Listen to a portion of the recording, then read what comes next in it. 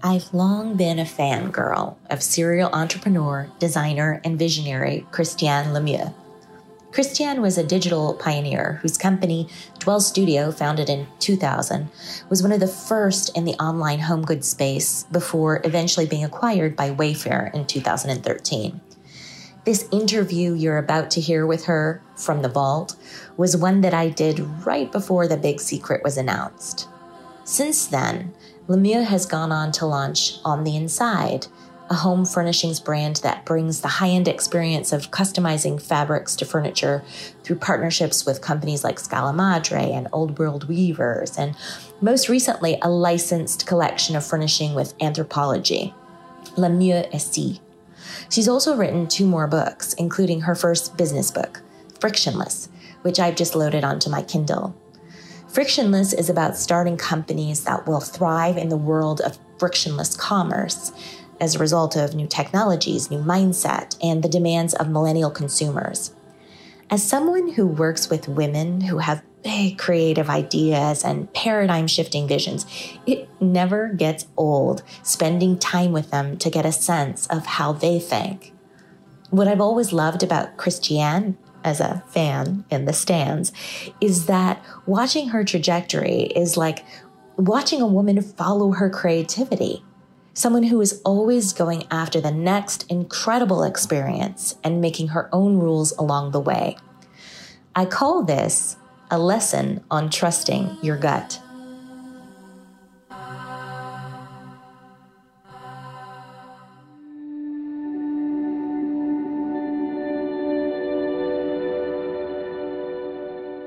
It's been said that you challenge tradition in a quintessentially American way, and that you're an American design visionary, and yet you grew up in Canada. So does that feel ironic to you? I mean, I think it's, being Canadian, you're sort of equal parts European and equal parts American, if that makes any sense. So I feel like from a design perspective, you draw from both places, and so it's pretty easy it's pretty easy to design for any market. So I would call myself a North American design person. How did you end up in New York? I ended up in New York because I came to school. So I went to university in Canada, and I got an undergraduate degree in art history. And then I always wanted to do design, so I came to New York to go to Parsons School of Design. And I sort of fell in love with the city and have never left. Cool. And you started your career as a fabric assistant for Isaac Mizrahi, is that right? Mizrahi, yes. So when I graduated from Parsons, I took 2 very specific jobs, because one was with Isaac Mizrahi at the very high end, kind of the luxury end of the marketplace, doing fabric design and development for a fashion company, and he was actually owned by Chanel at the time. So it was so I got to work with the most beautiful mills in the world. And then the second job I took was at The Gap, and that's when Mickey Drexler was there. And I really wanted to see how a large company functioned in the same kind of capacity, the same design world. And so, 2 very sort of binary experiences, but really they both really taught me a lot. Yeah, and you said you took them specifically. So obviously you always had a vision that you would have your own company. Is that right? I did, yes. Yeah, but I wanted to, as I tell a lot of entrepreneurs, I really wanted to get as much relevant experience as possible before starting my own company, to mitigate mistakes to the extent that I can, or could. And how did you know it was the time to go out on your own? Well, then the third job I took was for a company called Portico, which it was a happenstance. I had a friend whose husband was in private equity and bought this home furnishings company, and sort of didn't know what to do from a product development standpoint. So he asked me to come on board, principally to do surface design for textiles, which is one of the big categories that they sold. So I did that, and then slowly got involved in everything from packaging to furniture design to overseas sourcing to everything. And so I really got kind of all of the tools I needed to start my own business, and it ended up being in home furnishings instead of fashion, because when I did this, I actually fell in love with the industry. And then I tried a couple of my designs on the floor, and they resonated with consumers, and then I figured that was the time to make the leap. Very cool. I'm going off script here a little bit. So did you start with a big investment? Did you have partners? Did you do it on your own? I did it all on my own. So I left that business with about $15,000 in the bank. But what I did was, because, Portico was really a visionary brand at the time, and all of the sort of larger companies looked to Portico for trend and product inspiration, all of those kinds of things. So I used that as a calling card and went to some of the larger companies like Crate and Barrel, like Room and Board, and sort of pitched my private label services, because at that point, not only could I design things, but I could also have them manufactured, because I had developed this whole network of sourcing both in Europe and in Asia. And so I was very lucky that all these companies took a chance, and I did private label design and manufacturing for them very early on. And so that sort of became the venture capital arm of the business, if that makes sense. Just genius. It's genius. When you launched your line of furnishings in 2000, Dwell Studio was a pioneer in the online interior design space. Mm-hmm. And now if you look at how it's blown up, so why did you start online? And do you think that staking your claim there is really what helped your brand gain fame so quickly among, I'd say, consumers? Because obviously you were doing the private label stuff from the commercial standpoint. Well, we got online very early on, just because I think that online is the future of commerce in every single respect. I think we're just starting to sort of touch on the sort of iceberg of that. I think people are going to really transition how they do business and what retail brick and mortar means. But I've always been fascinated with the sort of a 2.0 economy of sales, and we really wanted to be involved in that very early on. The world of online sales changes daily. I mean, it's one of those things where you have to be willing to be super nimble, because when I first started the business, it was some online, but then we still had to go the traditional trade show route. So, every year we'd do the trade show schedule, show our product, get orders from our large wholesale customers, and then also fulfill direct-to-consumer online. And, the great thing is that people who are starting out businesses today don't necessarily have to do those types of things. I think, for young entrepreneurs, there's just so much opportunity that I didn't necessarily have, and that was even, 5-6 years ago. So the whole world of sort of getting your brand out in front of people, channels of distribution, getting in front of eyeballs has really opened up. So I think it's a great time to be product development and entrepreneurship. Yeah. Okay. So from the original vision of your company then to now, has it, obviously, you have to evolve, but has it transformed a lot? Did you always expect you to have a company this size? Were you going for that, or did you have, in terms of plan and strategic, your job choosing was very strategic. What about the growth of your business? The job choosing was really strategic, and then after that, it's just been, the wild, wild west. I don't have a business background, so I just sort of, I've just sort of done. I've just followed my gut and done. Done. Each move has been sort of carefully considered, but I certainly don't have a overarching business plan. And to me, the sky is the limit. For me, it's about the experience. It's about the journey. It's about doing the next interesting thing, and that's sort of how I've developed this thing. It's kind of grown pretty organically.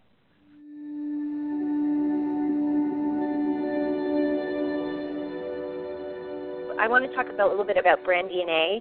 And okay. So for me, the Dwell Studio brand is really synonymous with words like luxe and modern. Is there a certain emotional experience that you want customers to have with your brand, or do you determine that on a product-by-product basis? No, I think there's an overarching emotional experience we want people to have with our brand, and I think it's really about the personal, and that's even why I wrote Undecorate. I think the most beautiful interiors, the most beautiful design, the best kind of lifestyles are ones that are really personal to people. So we don't prescribe, you have to buy page 25 of the catalog in order to have this Dwell Studio lifestyle. To me, it's more about, what do you love, and keeping the things you love and hopefully mixing in some of the pieces we have. And really, it's self-expression through design. There are no rules. There are no, steadfast guardrails. It's really creating an environment that you feel comfortable in, that you think is beautiful, that's reflective of your personality. So it's kind of anything goes, but I think we take that philosophy and we design our furniture and textiles and accessories as pieces, so each of them is kind of beautiful in its own way, and you can mix it in, or you can buy a whole bunch of them, have a really curated interior. But the thing is, it's never going to look like somebody else's, because it's not meant to sort of like be a suite of furniture the way people think of it in a traditional way. This is just a funny thing, but you said in an interview that if you put a bird on it, it will sell. Is that right? Well, you know what? We've gone beyond bird. For us, if we put a creature on it, it will sell.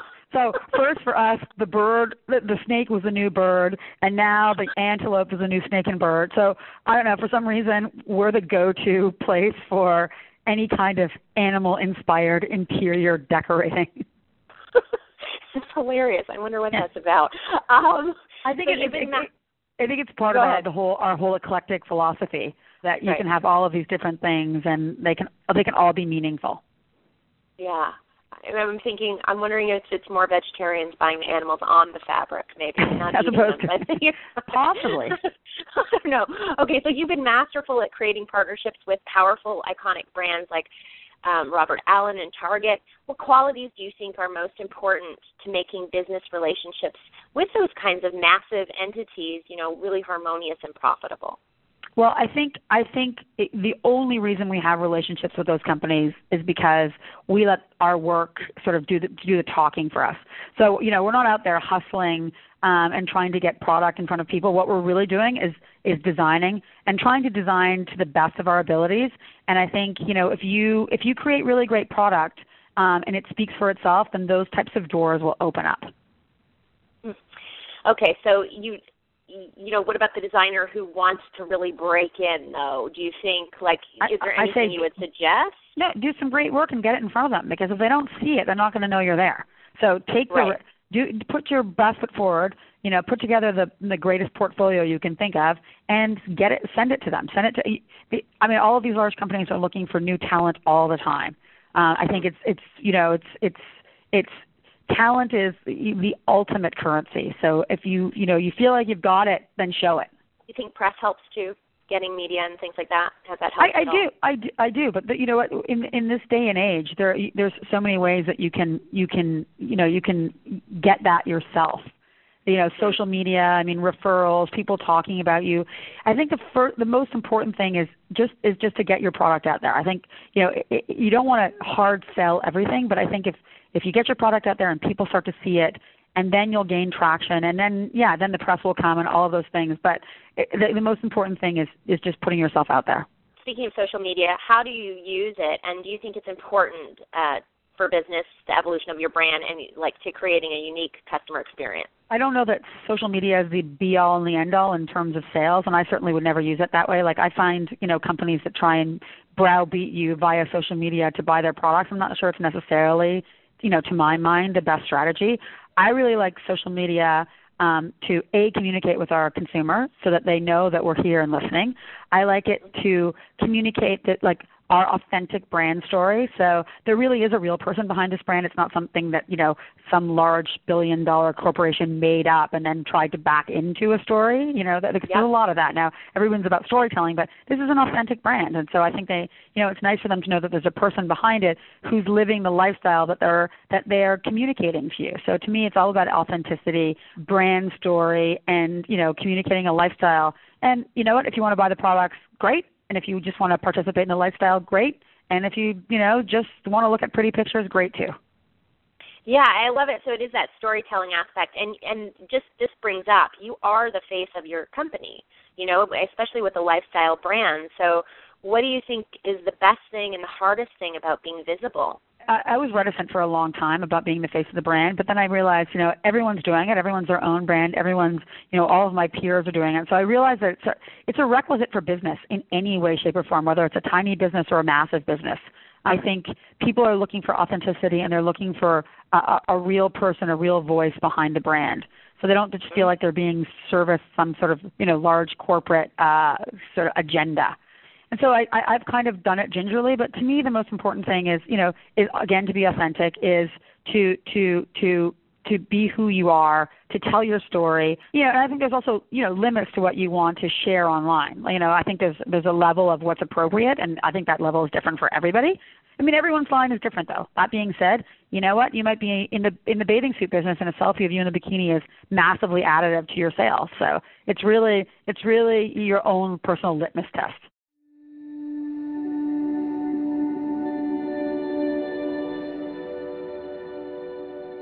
Many creative entrepreneurs, women in particular, have a hard time staying true to their vision and saying no. You talked about how, your growth is from the gut.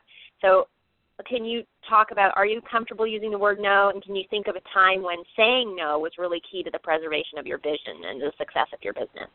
I mean, okay. I in the beginning, when you're starting out your business, and it's like, a tiny company, you can't say no to anybody, because if it's revenue coming in, it depends on how you're financing it. If you've been smart enough to write a business plan, get angel investors, stay laser focused, you'll probably get to where I got much more quickly than I did. I did it where, I didn't say no to anything. I took in every side job to make money, to grow the business, because I, A, didn't know that you could raise money, and B, at that time, private equity wasn't a word that was thrown about like it is today. I mean, today, everybody feels like there's an investor out there for them, and there may or may not be. But I would say that the businesses that scale the most quickly and the most directly are ones that raise money, stay true to the vision, and get there. But if you want to grow it organically, say yes until you feel like you're making a compromise where your business isn't growing the way it should because you're doing all kinds of other things. Does that make sense? Like there's a fine balance. Yeah, I mean, yes, exactly. And I think you have to know. It's this no thing, but is there an example? Can you give an example? When you said no? Absolutely. I mean, sometimes no is the biggest yes. So I said, you know what? I think it happened just post our relationship with Target. I think we had the opportunity to do a lot more with Target, but then we realized that, the whole internet e-commerce was just starting to boom. And so for us to keep going with that relationship, we would have lost out on SEO, PPC, and all kinds of things. And I think most people would say, well, why wouldn't you keep that going? And, we did in a private label way, but for us, in terms of brand growth, it really made sense for us to say no to any kind of private label at that point, because it was just distracting us from, we were using our internal design focuses and resources to make other people's product. And so it was really scary, because all of that is guaranteed income. So the day you pull the plug on that, you're going to set yourself back in terms of revenue that's coming in. But for us, it was definitely the right thing to do in terms of brand growth. Let's talk about the book.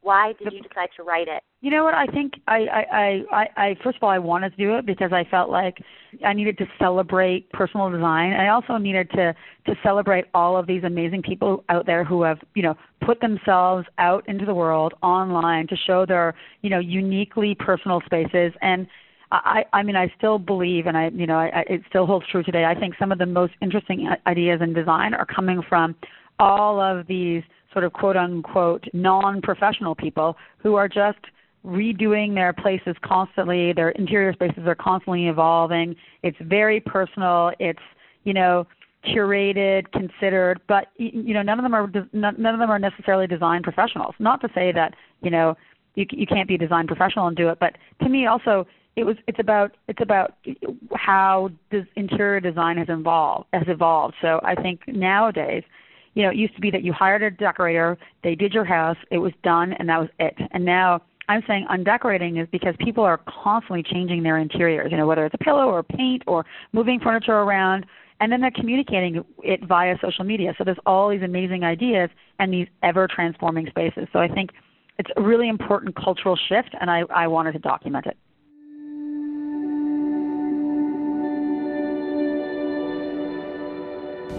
Part of the reason I wanted to revisit that interview is because so much of what Christiane was saying is really present for us now.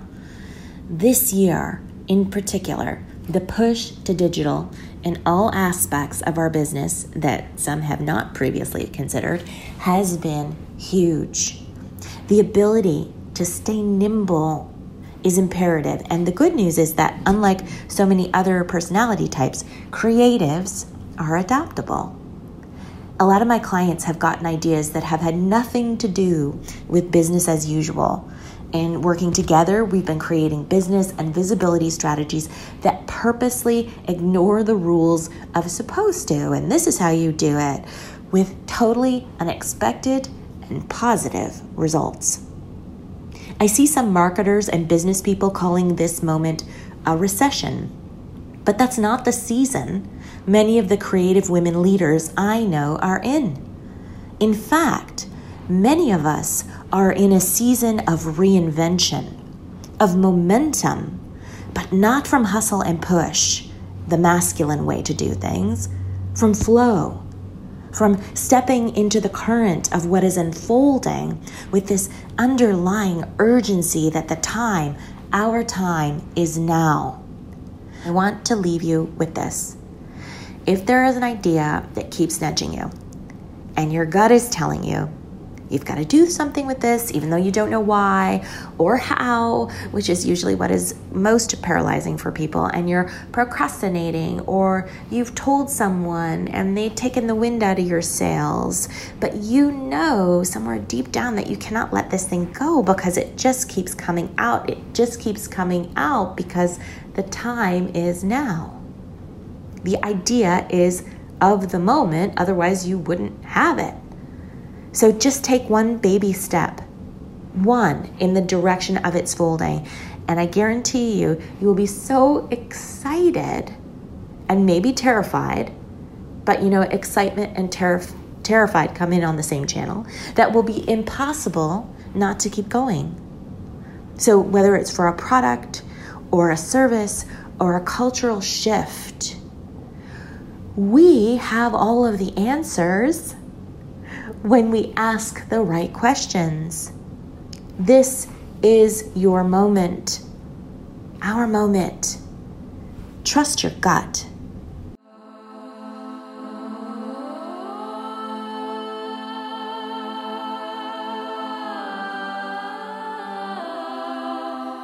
Voice Lessons is produced, written, and spoken by me, Kim Cutable.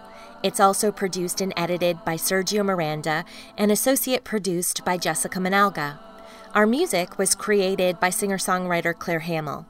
You can find out when we post new episodes when you subscribe on Apple Podcasts, Stitcher, Spotify, etc. And if you liked what you've heard, we would love it if you leave us a review. You can join our community at Facebook.com/Voice Lessons Podcast to speak with me live after every episode is posted. And if you have a question or comment or want to suggest a guest, you can do it there. Or if you're on Instagram, tag us at Voice Lessons Podcast and use the hashtag #LessonUp. For other inspiration, updates, and show notes, subscribe at voicelessonspodcast.com.